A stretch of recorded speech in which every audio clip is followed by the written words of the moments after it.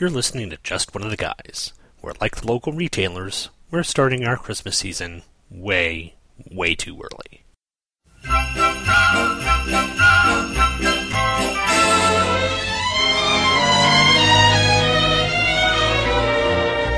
It's beginning to look a lot like Christmas everywhere you go. Take a look in the 5 and 10, glistening once again, with candy canes and silver lanes aglow.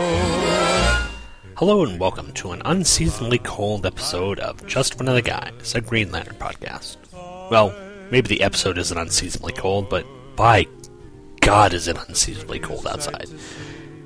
Of course, if you're listening to this in the middle of summer, this really doesn't do anything for you.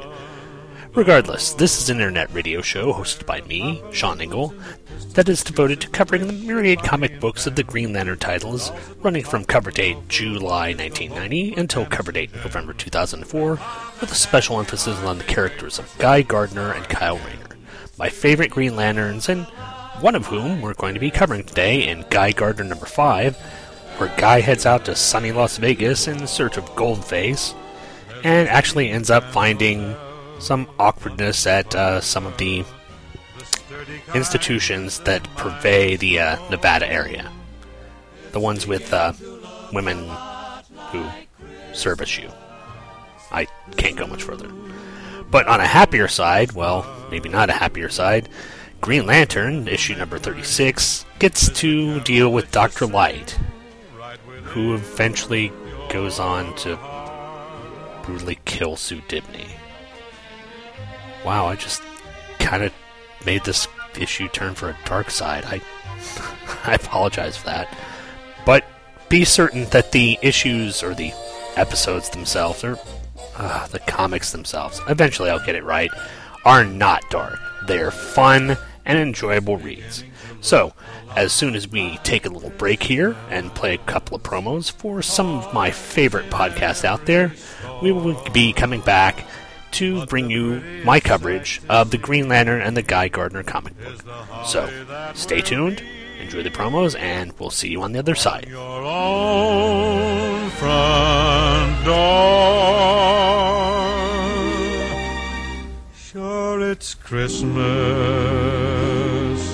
once more.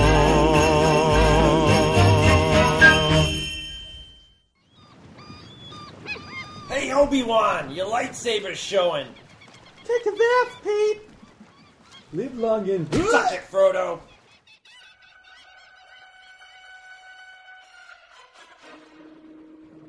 I'm sick of being a goddamn scarecrow. I'll give this podcast thing a try. Two, freaks!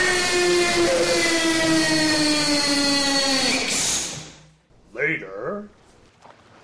I've come here to chew bubblegum and kick your ass. Wow, you've gone from very fine to near mint. What a man. Size matters not. TwoTrueFreaks.Libsyn.com. Lancers, I've called you here to this unprecedented gathering because we face an unprecedented danger. An enemy we don't yet fully understand.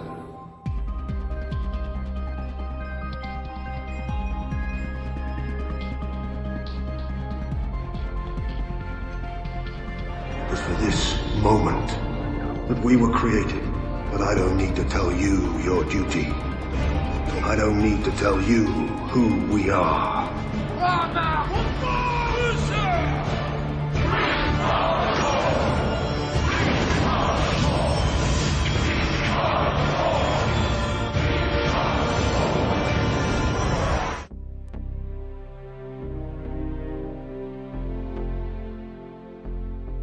Chosen by the Mystic Guardians of the Universe. Recruited from across the galaxy for their bravery and courage. The best and brightest join to fulfill a solemn oath.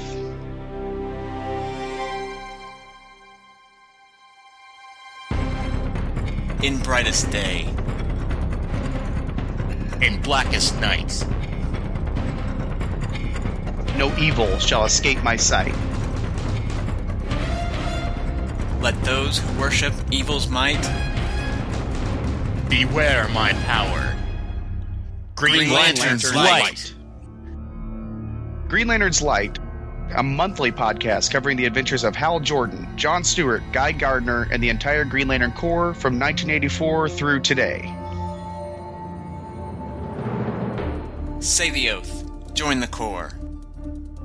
Green Lantern's Light. Available monthly at greenlanternslight.com.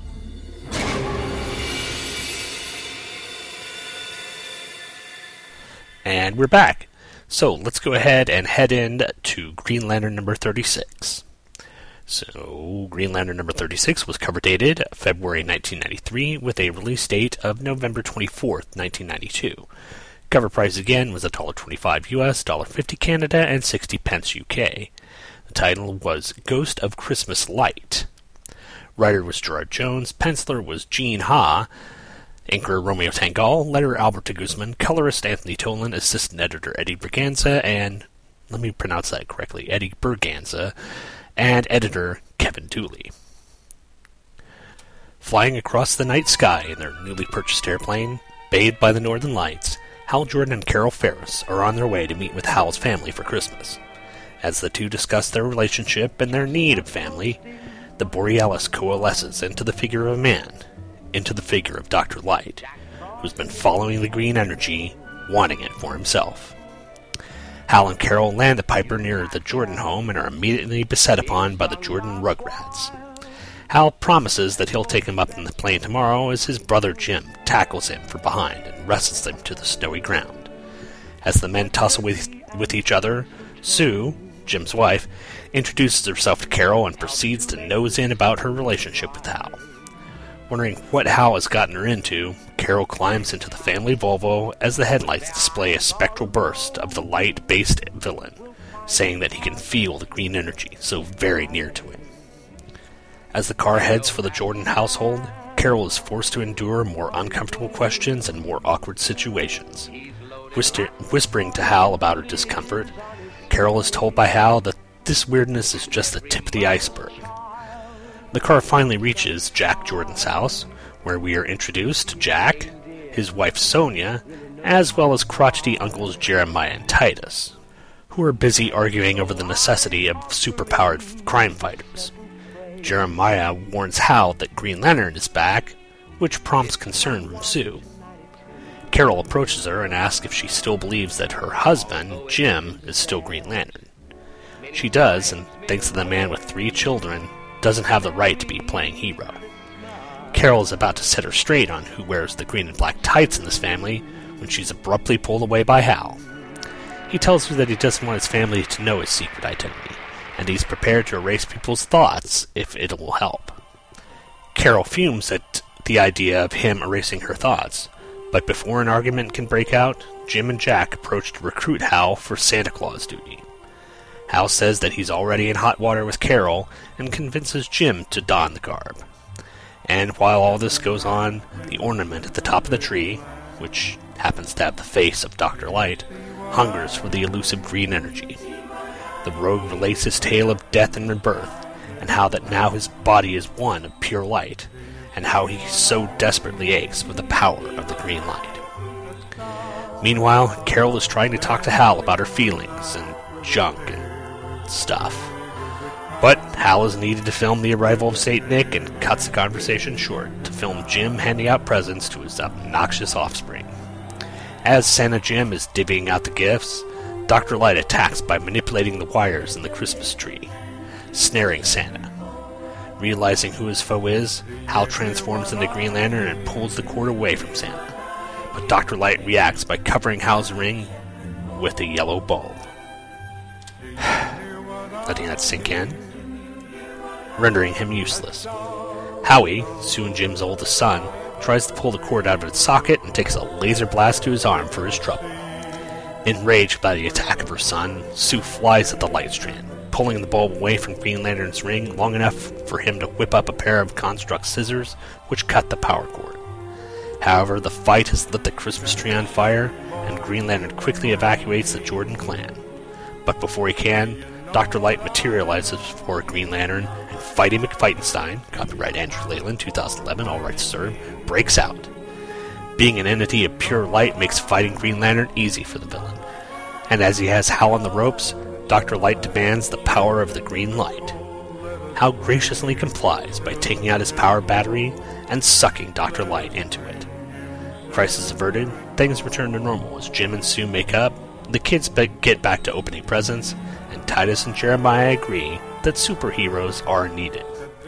Hal and Carol are even doing some talking, with Hal telling Carol how he has alerted the Guardians to contain Dr. Light in the central power battery.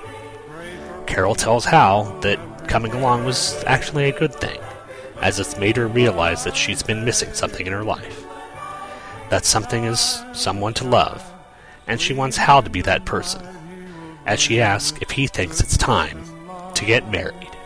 He will bring on goodness and love. Do you hear what I hear? Do you hear what I hear? It's really nice in this issue that we get a chance to meet with Hal's extended family, even though that they're really, really quirky. But honestly, doesn't every family have their quirky elements in it? I know mine does. In another aspect, it's really interesting to see how Carol relates to this. Carol sort of has this background of a sort of distant father and it being more businesslike, and to be around Hal's family, which is this kind of fun-loving, jibing each other, with the older grandparents arguing about stuff, is kind of awkward to her and kind of unusual to her. So it's really interesting to see how she's reacting to all this, especially when we get to the end of the story where Carol pops the question. Well, not really pops the question, but asks Hal to pop the question. But with notes for the issue, we'll go ahead and start out with the cover, which is drawn by Gene Ha this time. And I like Gene Ha much better, well, not much better, but I like him better than Tim Hamilton as an artist on the Green Lantern book. Of course, if I could get it, M.D. Bright would be, the person I'd want to have there. Then probably Pat Broderick, and then maybe Gene Ha. But he's a better transition from M.D. Bright than Tim Hamilton was. His character designs are really good, and it's a really dynamic cover here with Hal being sort of wrapped up by the Christmas lights. Some neat things on the cover are the Christmas tree does happen to have a bunch of DC ornaments. I'm seeing Batman here. It looks like Dr. Light as well. A Blue Beetle ornament and a Nort ornament. I wish I could get a Nort ornament. Come on, Hallmark. Get on that. However, the cover copy does have one of those little Christmas tags on there saying, "From Dr. Light to Green Lantern, have a deadly Christmas." And kind of having to think to myself, after some of the recent goings-on with Dr. Light, shouldn't that be have a rapey Christmas? Ugh. Inside pages 3 to 4, they do a really good job of setting up the Jordan family and introducing the characters in a succinct manner, but also portraying their personalities. You've got Jim, who's kind of a sort of all-American sort of jock guy, very much like Hal. In fact, he looks quite a bit like Hal. You've got his wife, Sue, who's a public relations person who's incredibly nosy and also doesn't have that internal filter that kind of tells you that you shouldn't probe into people's issues when they don't want you to. And that leads to some, well, not comedic moments, but some awkward moments between her and Carol. And then, of course, you've got the kids. 3 little rugrats who are all hopped up on sugar, waiting for Christmas to be here. So it's interesting. You can actually see this being a real family. And it's nice in the comic book to get these moments every once in a while where you get away from the superheroics and get down to the actual hero having to lead a real life. It's really good storytelling here. Page 6, as we finally make it to the Jordan household, we realize that Jack Jordan, the politically minded member of the Jordan household, is actually Clark Griswold. Yes, he's kind of decorated his house very Griswold-like with a laughing or a ho-ho-hoing Santa on the roof and lights all around. It's a neat callback to that movie. Page 7, okay, here's something that belies my knowledge of the history of the Green Lantern. I did not know that there were members of the Jordan family who believed that Jim, Hal's brother, was actually Green Lantern. So it makes for an interesting dynamic here that everyone's not really certain who Green Lantern is. It does give reasoning in everyone's minds why Green Lantern would just suddenly show up there, but it's an interesting addition to the storytelling here. Plus, on the same page, panel 4, you get a nice comedic artistic moment as Carol's getting ready to tell Sue that Hal is actually Green Lantern, and Hal's behind her, sort of wiggling his finger, giving her the shushing motion. It's an interesting comedic panel. I like it. Page 8, panel 2, as Uncle Jeremiah and Titus are arguing about the necessity of there being superheroes, the kids mention that the only one better than Green Lantern is Guy Gardner. So, at least the kids like Guy Gardner. Unfortunately, I guess you could say, what do kids know about quality? So, you can have it either way, I guess. Skipping ahead to page 11, panel 2, it's kind of neat that one of the presents that Jim is handing out is wrapped in wrapping paper that has the Batman Christmas Carol song of Jingle Bells, Batman Smells. I just thought it was an interesting little throwaway thing that they put in there. Nice little jokey artistic touch. Then, just a couple of panels later, on panel 4 on the same page, we get Carol amused over how the kids are reacting to Santa and being very demanding of him and not actually being very polite. I think Carol is finally starting to realize that being on her own isn't what she wants, and being part of a family, even if it is part of this sort of weird, dysfunctional family that the Jordans have, is something that she actually wants to be part of. Something that she actually wants in her life. And I think it's a good progression of her character in the story. Then on page 14, panel 1, as Hal streaks in to try and save Santa Claus, Jim, from the attacking Dr. Light. It's interesting how each person perceives who Green Lantern is. Obviously, Carol knows that it's Hal. Sue, who believes Jim is actually Green Lantern, thinks that it's Jim. And the little kid, of course, thinks it's Guy Gardner.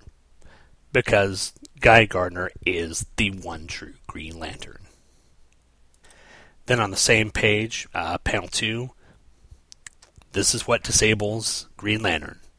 A yellow light bulb sitting on top of his ring. That disrupts the Green Lantern energy and basically does him in. A yellow light bulb. I don't know about you, I'm trying to think of any Christmas tree that I have ever seen that has a yellow light bulb. I can think of green and red and blue. I don't think I've ever seen yellow. Really, it's kind of sad. Then skipping ahead past the fight to page 19, panel 6, you've got to kind of wonder that sucking Dr. Light and transporting him into the central power battery might not be a good idea. I mean, who knows what would happen if they decided to suck a horrible villain into the central power battery. That could be terribly, terribly bad news. And then finally on page 22, panel 6, we get Carol telling Hal, "Don't you think it's time that we got married?" And the look on Hal's face is just like, what? Yes. Carol may be ready, but I'm afraid Hal may not. So we'll see how this plays out in the next few issues. But that does it for notes for Green Lantern. I'm going to go ahead and take a break. We're going to drop in a few more promos for some awesome podcasts, and when we get back, we'll start in on Guy Gardner number 5. So, stay tuned, folks. Attention, people of Earth. Do not resist us. All who oppose us shall be annihilated. We command the most powerful army of monsters in the universe. They are sure to defeat your Earth monsters. All those who are hearing this are now under the control of the Earth Destruction Directive.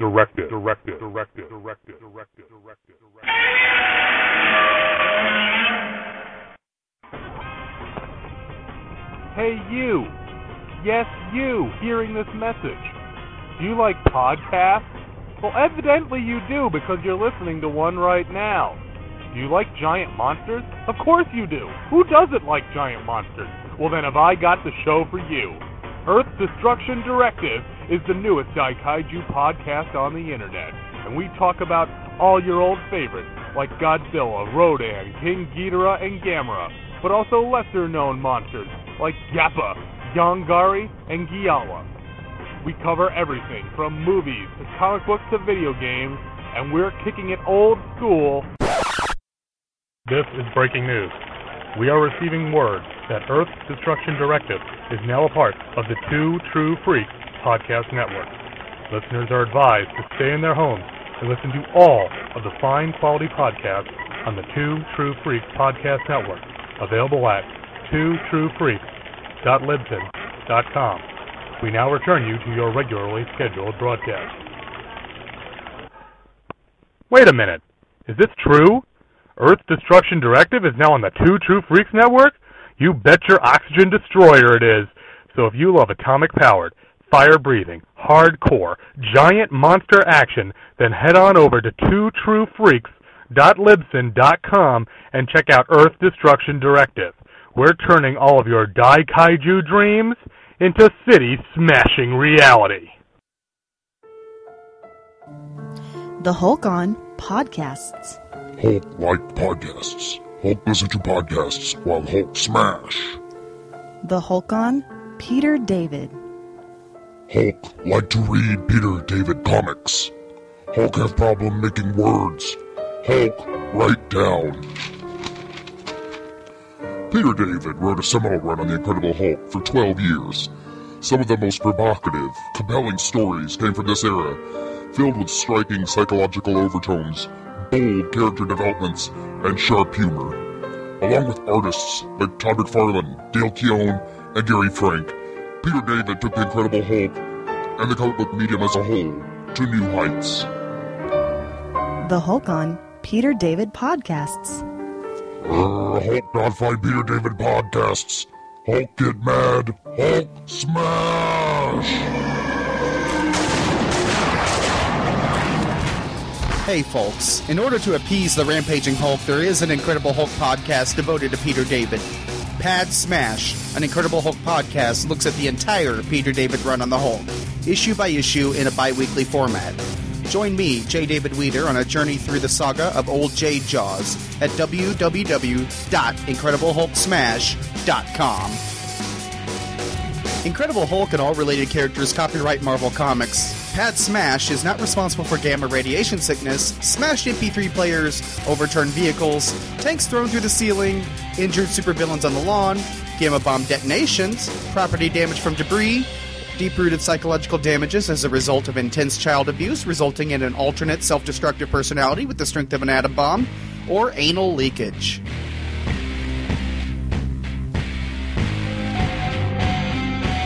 And we're back. So, let's go ahead and head into our coverage of Guy Gardner.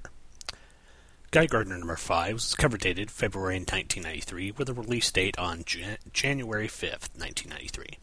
The cover price was $1.25 US, $1.50 Canada, and 60 pence UK.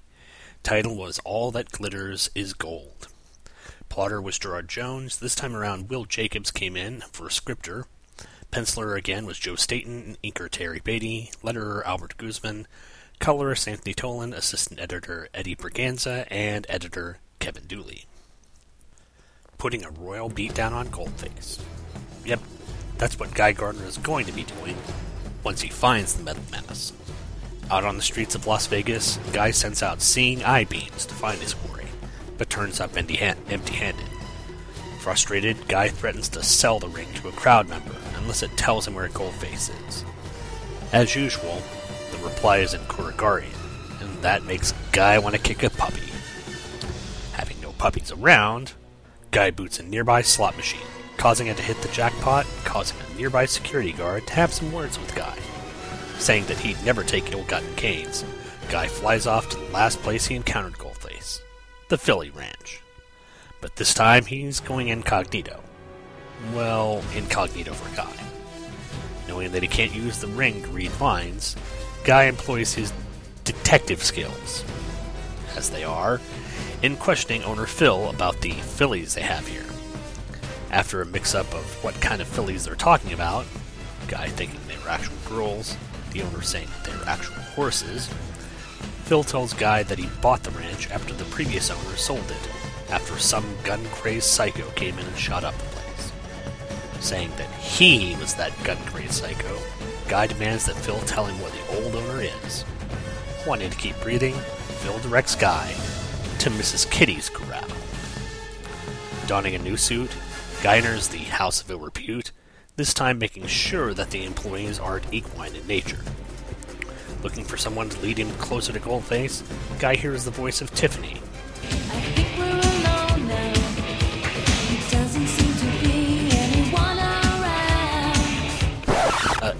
No, not that Tiffany. The Tiffany that Guy met in Times Square, Guy Gardner Reborn, #1. Hoping that she can give him a lead on where Goldface is, Guy takes Tiffany, now going by Sally, upstairs to tell her he's going to shut this place down. Sally says that what she's doing here is legal, and Guy replies that it doesn't make it right, as he rounds up the working girls and smashes the corral. Luckily, Sally had info that money from the corral was being dumped into a certain casino, so she and Guy go all Casino Royale and try to scrounge up the villain's location there. Guy is having no luck with either the cards or the employees, so Sally uses her feminine wiles to find out the location of the owner. Meeting back with Guy, she tells him that Sammy Gullett is the slimeball who runs the place, and that he's in the penthouse. Guy decides to take the express elevator to the room via his ring, smashing through the floors, only to find that the front door is guarded by 4 roided-up goons. Itching for some Fighting McFightenstein, copyright Andrew Leyland, 2011, all rights reserved, Guy engages the guards and makes quick work of them. The duo then strolls into Sammy's penthouse, ready to get some answers. But thinking it was Green Lantern coming to get him, Sammy drops a yellow shield around his part of the room, effectively saving himself. Well, if it had actually been Green Lantern and not Guy Gardner. Guy blasts through the shield, grabbing Sammy in a ring construct fist and holding him high above the Las Vegas skyline. Not wanting to end up an abstract sidewalk painting, Sammy tells Guy that he doesn't know about Goldface specifically, but he does funnel money to a gold mining company that is invested heavily in yellow defenses. Guy decides to send a message to the criminal element, and Ring Construct shaves a message into Sammy's hair, saying, "Guy Gardner is coming." Pleased with his heroic performance, Guy and Sally stroll arm in arm through the casino until Guy catches a glimpse of a familiar face. Finally realizing who he has ran into, Guy recognizes the man as Tom Pieface Kalmaku. And unfortunately, with Pieface here, Hal Jordan is not far behind.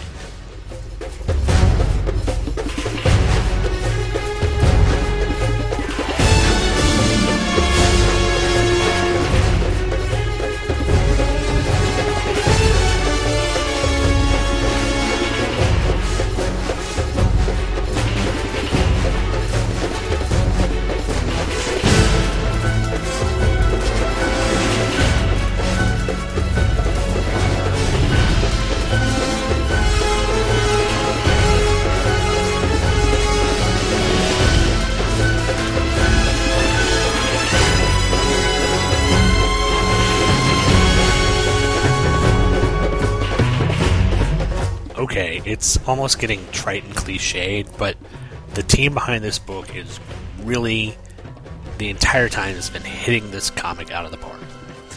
The issue combines action, comedy, drama, and just a little bit of the sexy, and all the right amounts to make it a really excellent read. And the fact that they actually went back to the Guy Gardner Reborn issue and brought back Tiffany/Sally, the kind of helpful hooker, is just a welcome addition to the book. Because she kind of gives Guy that sort of pulp hero 1930s ball vibe that you find in sort of the Mickey Spillane books or books dealing with, hard-boiled detectives of that era. It's a really nice addition to the book, and since Guy and Ice are pretty much on the outs as of now, it's nice for Guy to have a female protagonist in which he can confide, and obviously Sally here isn't just a shrieking violet either. She's actually a capable, intelligent girl who just decided to take on the guise of a Lady of the Night. Plus, I also have to say she is probably the best drawn female figure that Staten has done in this book. A lot of times recently in these books, Staten's female characters have looked kind of off or wonky. Sally really looks good. She's not overdone. She's not a caricature. She's just a very well-drawn, attractive female. And I'm really, really digging it. I am just completely gushing over this book. But I'm going to stop gushing for a few minutes so that I can get to my notes. And we'll go ahead and start with the cover, which is a simple but pretty vibrant scene of Guy trashing all of Sammy Gullett's goons. Plus, if you're wanting to look, there are a ton of bad hairstyles on this page. And that's not just including Guy's. Yeah, Sammy's hairstyle almost rivals Bucky Sharp's. And there's a lot of... The goons have a lot of 90s hairstyles as well, with one of them having either a ponytail or a rat tail, it looks like. So, yep, it definitely was the 90s here. Plus, it's got the cover copy saying, "Don't reveal the last page, surprise guest star." Which, I guess I already revealed, but we'll get to that later. Page 2 is one of the citizens on the street in Las Vegas is questioning Guy about what's going on. I like the way Guy gives his sort of quote-unquote creative or revisionist history about his recent encounters with Goldface. Saying that first, he tried to psych me into joining him, and we destroyed a carnival discussing it. That's technically what happened in Guy's mind, but I'm certain the carnival owner would probably have a different explanation of what went on. Page 4, panel 5. Guy wonders, after kicking the slot machine, if there's any way that he can get help learning Korrigardian from Berlitz. Now, at the time, I had no idea what Berlitz was. I guess it's a sort of 1990s version of Rosetta Stone. It's a language learning program, and I don't know. I wonder if Rosetta Stone has a version that'll allow you to learn Korrigarian. Then on same page, panel 6, after Guy kicks the slot machine, we get Guy channeling a little Jack T. Chance by saying, "Yowza." So, there's a nice callback to that character. Plus the fact that Guy actually won at the slot machine, even though he won by kicking it, I think it's kind of a metaphor for the idea that things are actually turning around for Guy. He's actually having success in what he's doing, and this is just an artistic metaphor to show that he's having the success. Page 5, panel 4, we get Guy going up to the Philly Ranch, and of course this time he's incognito, so he's decided to dress himself up in a very yellow cowboy pimp suit. It's hard to describe. It's obviously very yellow with a big yellow belt buckle and a sort of square-jawed waistcoat. It's ridiculous, but entertaining at the same time. Pages 6 and 7, as Guy is interrogating Phil, the owner of the Philly Ranch, as to what's going on there, the conversation goes a little bit like this. Phil says, "Hey, name's Phil Eaton. How can I help you? Hi, Phil. I'm shopping for a nice little filly. Know what I mean? You got anything that stands tall? And Phil replies, You betcha. Some right powerful hindquarters. I'm more of a leg man myself. Huh? Oh, you betcha. This for yourself or a gift? Lots of people give them as gifts. And Guy thinks, Gifts? This guy's a trader in human flesh. No, it's for me. I like hair. Wavy. Then Phil replies, You just wait to see the golden mane on this one I got in mind. But that ain't nothing. She's real good in mud, too. And Guy replies, All right. While thinking to himself, This guy's a sicko. Phil then goes, And wait till you check out her teeth. And Guy goes, Huh? Yes, sir. You already chained her to chomp on the bed. Guy goes, What? And Phil goes, I think we've got just what you want. The liveliest 3-year-old you ever did see. And Guy has this expression on his face of absolute shock, and he goes, 3-year-old? Slime bucket? What kind of subhuman would sell him that young? And Phil says, But the 3 years old isn't too young for a horse. Yes. Miscommunication there. Guy thinking that this guy was into slave trafficking or sex trafficking, and he was actually just selling horses. My reading probably doesn't do it justice, but the pages and the panels and the dialogue are just flat out the funniest thing that I've read in I don't know how long. Of course, there again on page 9, we get sort of a repeat of the dialogue on pages 6 and 7, with a Guy talking to Miss Kitty this time. Except at the end of the conversation, this time, Guy makes sure that they're actually not talking about horses and talking about girls, so there's that. Plus, Guy changed his outfit to a little bit more, well, kind of a 1920s mobster-type outfit. Very high-water pants and a short tie, and I don't know what kind of hat you would call it, a tam o'shanter? I don't know. It's a weird-looking hat, but it's an effectively unique look for Guy.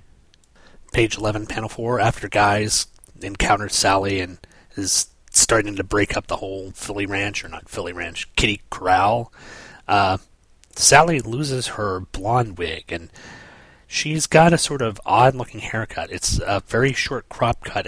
The best thing I could probably describe it as is a sort of Grace Jones look.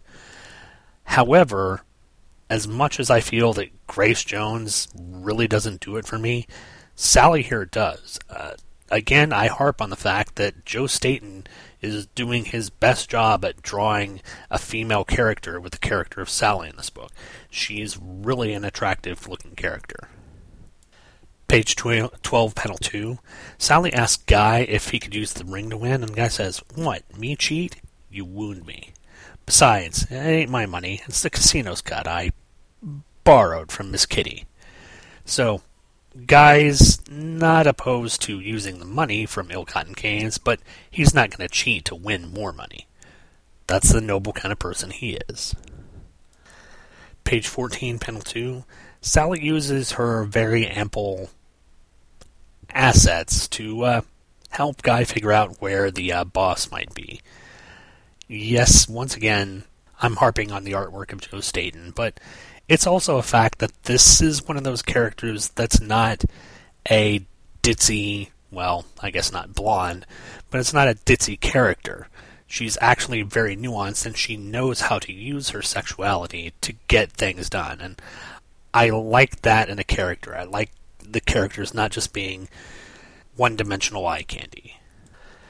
Page 15, panel 1. As Guy and Sally take the Guy Gardner Express elevator to the top floor, I'm just kind of wondering, wouldn't it be easier to phase through the floor? I mean, I know you're trying to make a dramatic entrance, but smashing through all the levels of this casino really isn't helping your image that much, Guy.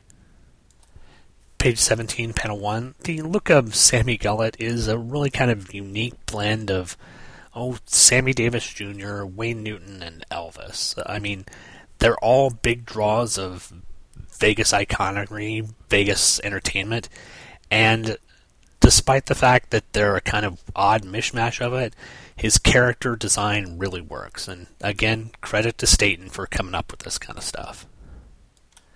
In page 21, panel 1, we get Sally asking Guy if this hero stuff is really important to him, and he says, "Yes, ma'am. All my life I'd had dreams, goals, and all my life others had gotten here before me. Taken away from me. Not anymore."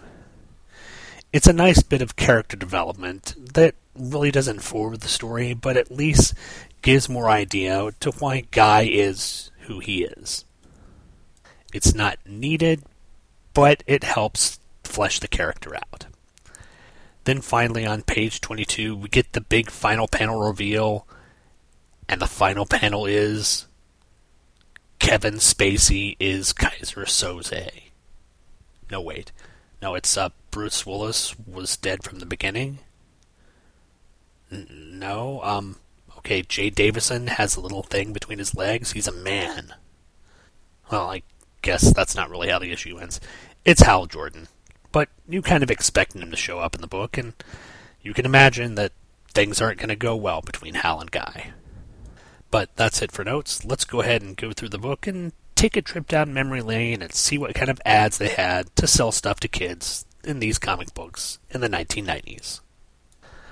On the front inside cover, I think we may have covered it before for the NES or for the Super. Well, no, I know we covered it for the Genesis, but this time they've got it for the Super NES and for the Game Boy. It's the Game Genie. It's the little cartridge that you'd put in the game console that would allow you to put in cheat codes that would give you infinite lives or unlimited health on certain games. So they're branching out from the simple NES version. So good on you, Galoob. You're working the cheat codes for the consoles of the time. Then we get another creepy ad for Final Fantasy Mystic Quest, which has what I can only assume, a human brain with then oil dipstick sticking out of it. I don't know if we covered this one before, because I'm trying to block out all the images of cows and, disintegrated child's bodies that are related in the advertising for the Final Fantasy Mystic Quest game. Ugh. Next page, we've got Chuck Rock for your Super NES, and it looks like a kind of, your typical side-scroller game, maybe on the line of Bonk's Adventure for the, TurboGrafx 16. It's one of those launch titles, I think, for the Super NES that really didn't catch on and probably was just a enjoyable throwaway title. I never played it, so I can't give you any idea of whether it's good or not. Then a few pages in, we get a hero becomes a villain, a soldier becomes a statesman, and a boy becomes a man. The Impact universe has changed forever. 99 cents for the first issue. It's Crucible. And it looks like it's got some pretty high-profile people working on it, with, I'm assuming, Brian Augustine, Mark Waid, Joe Quesada, Wojciechowicz, I don't know, and Palmiotti on there. So, Jimmy Palmiotti on a comic. The way he's doing All-Star Western, this might have actually been a fun read with Palmiotti on it. So, who knows? Then after that, we get a full page ad for World Without a Superman. It's just a black page with white lettering saying the legend continues, and it gives all the issues that make up the Funeral for a Friend story arc. Jeffrey and Michael over at From Crisis to Crisis have already covered the Funeral for a Friend story arc, and they just finished up Reign of the Superman with actually covering Green Lantern number 46 and Superman number 82. So they've just got a few things to wrap up, and Superman is basically back over there. So definitely check out From Crisis to Crisis and listen to that show. Always a good listen. Then a few more pages in, we get someone dressed like a bat is murdering the citizens of Gotham City. And you got this weird sort of face mask, and the ad is for the Batman comic Batman Shaman.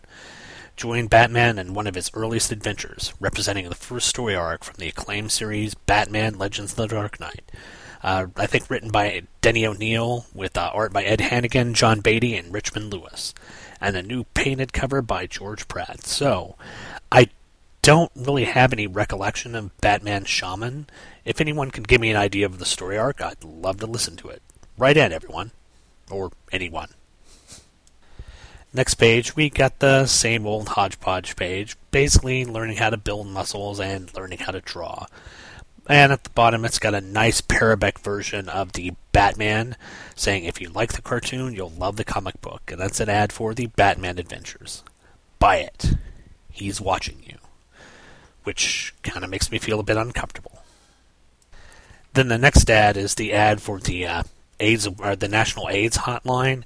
It's the one with the Tim Drake Robin and Alfred talking about this kid in school who's contracted the HIV virus, and some of the kids, I guess, are, shunning the kids, so Robin's gone out to get some information about HIV. It's another good ad campaign, and it's good artwork as well. The Gaetan column, again, continues up, people praising the last issue of Guy Gardner Reborn, and also talking about the first issue of Guy Gardner. There's a lot of people in there who are really giving Guy a good amount of praise, a few people who are jumping on him, and unfortunately Guy has to make a retraction to one of his earlier comments in the book. I think in one of his earlier comments he referred to Terry Beatty, the inker in the book, as John Beatty, and Terry Beatty has a little bit to say about that. In fact, he says, "Guy, you simpering idiot. What's the deal, Guy? Can't you even read the credits in your own book? I suppose I have to, if you have to mix me up with somebody, John Beatty is a good choice. He's a terrific inker and all, but we're not the same person. We're not even related, though it turns out that another comic book inker, Barb Kahlberg, and I are cousins. The name is Terry Beatty, and don't you forget it. He may wield the most powerful weapon in the DC universe, but I wield the all-powerful inking brush, and you have just a few schools away from having glasses, a mustache, and a goatee.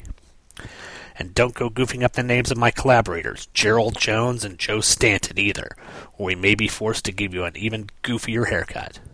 And Guy, is that a sock in your pants, or are you just glad to see yourself? Your inker, Terry Beatty." It's nice that they're, even in the letters page, not taking this too seriously. I love the fact that there's a comic out there that's actually having fun and realizes that this is a comic. It's awesome. And then on the back inside cover, we get an ad for a game called Phalanx, which has perhaps the weirdest enticement to try and get you to play the game on the cover.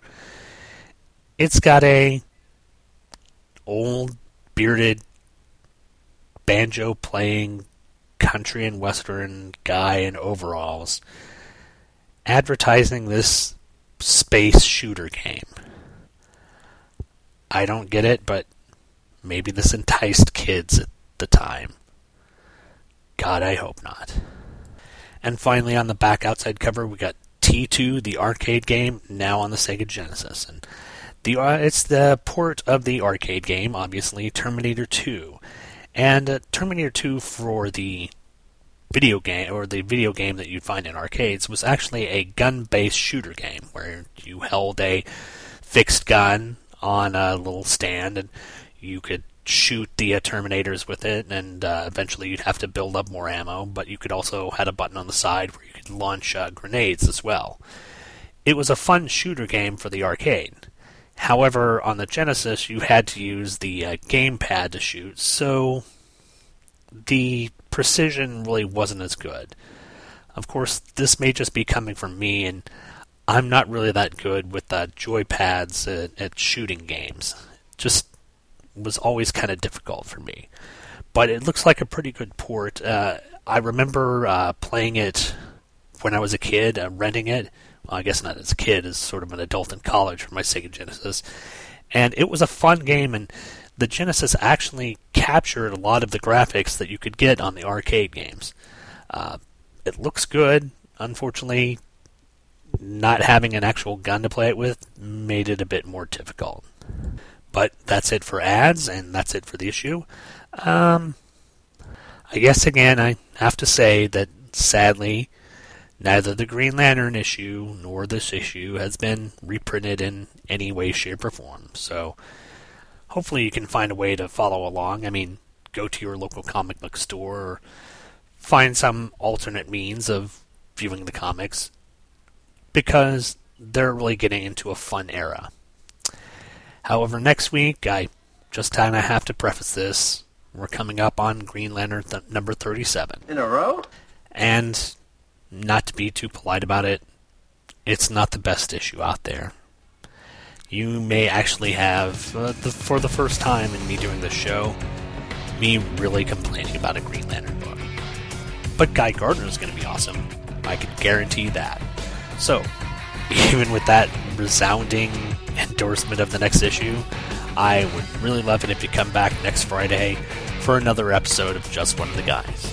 Hope you guys have a good weekend, and I'll talk to you later. Bye-bye. You've been listening to Just One of the Guys, a Green Lantern podcast, hosted by yours truly, Sean Engel. All images, stories, and music are copyright their respective copyright holders, and no infringement is intended. This podcast is done solely out of my desire to show the denizens of the internet that comic books can be fun, humorous, compelling, thought-provoking, and exciting, while not having to fall into the weird tropes of the 1990s. I'm not in any way doing this for monetary gain, which irritates my wife to no end. All feedback for the show can be sent to the show's Gmail account at justoneoftheguyspodcast@gmail.com. All feedback, positive and negative, is warmly welcome. All spam bots are warmly welcome too, as long as your definition of a warm welcome is for them to die horribly in a fire. The website address for the show can be found at justoneoftheguys, all one word, .libsyn, spelled LIBSYN.com. There you can find the RSS feed, as well as scans of the covers and whatever else I feel like putting up. Look for me on iTunes. Just search for Just One of the Guys podcast and be sure to leave a review there. I'd love to read it on the next show. You can also search for me on Facebook. I mean, you won't find me there because I don't have an account there. But if you have enough free time to listen to me babble on about funny book characters, you obviously can spare some time to wander around on Facebook. Thanks for downloading and listening, and come back next Friday for another episode of Just One of the Guys, a Green Lantern podcast.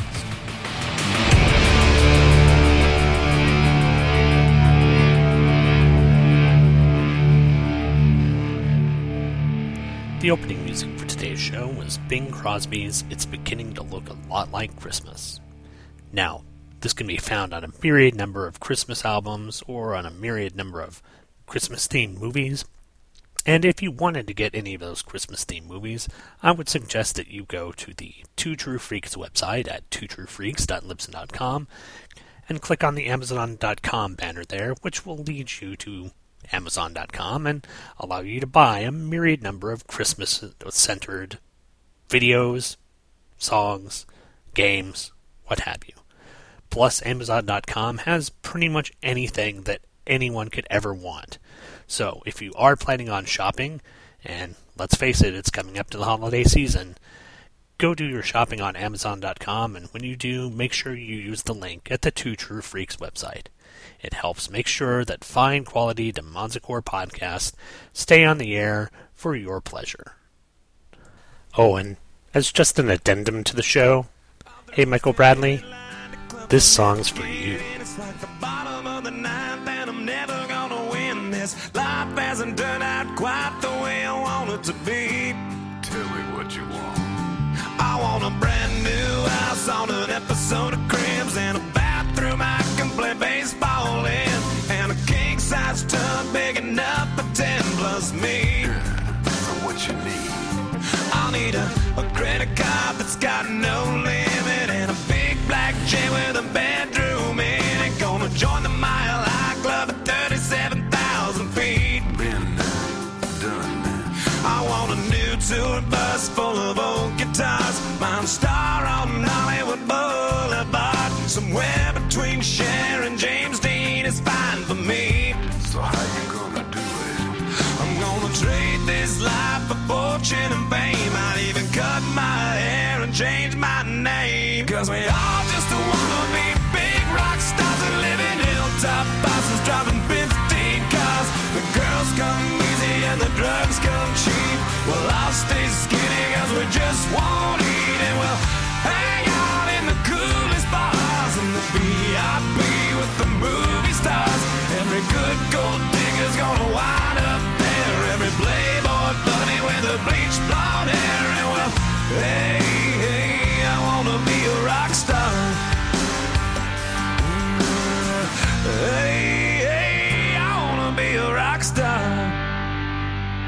I wanna be great like Elvis without the tassels. Hire 8 bodyguards that love to beat up assholes. Sign a couple autographs so I can eat my meals for free. I have a quesadilla.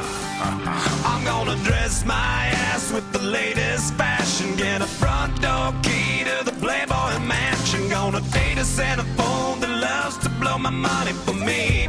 So how you gonna do it? I'm gonna trade this life for fortune and fame. I'd even cut my hair and change my name. Cause we all just wanna be big rock stars and live in hilltop bosses, driving 15 cars. The girls come easy and the drugs come cheap. Well, I'll stay skinny cause we just won't eat. And we'll hang out in the coolest bars and the VIP with the movie stars. Every good gold digger's gonna wind up there. Every playboy bunny with a bleached blonde hair. And we'll hide out in the private rooms with the latest dictionary of today's zoo. They'll get you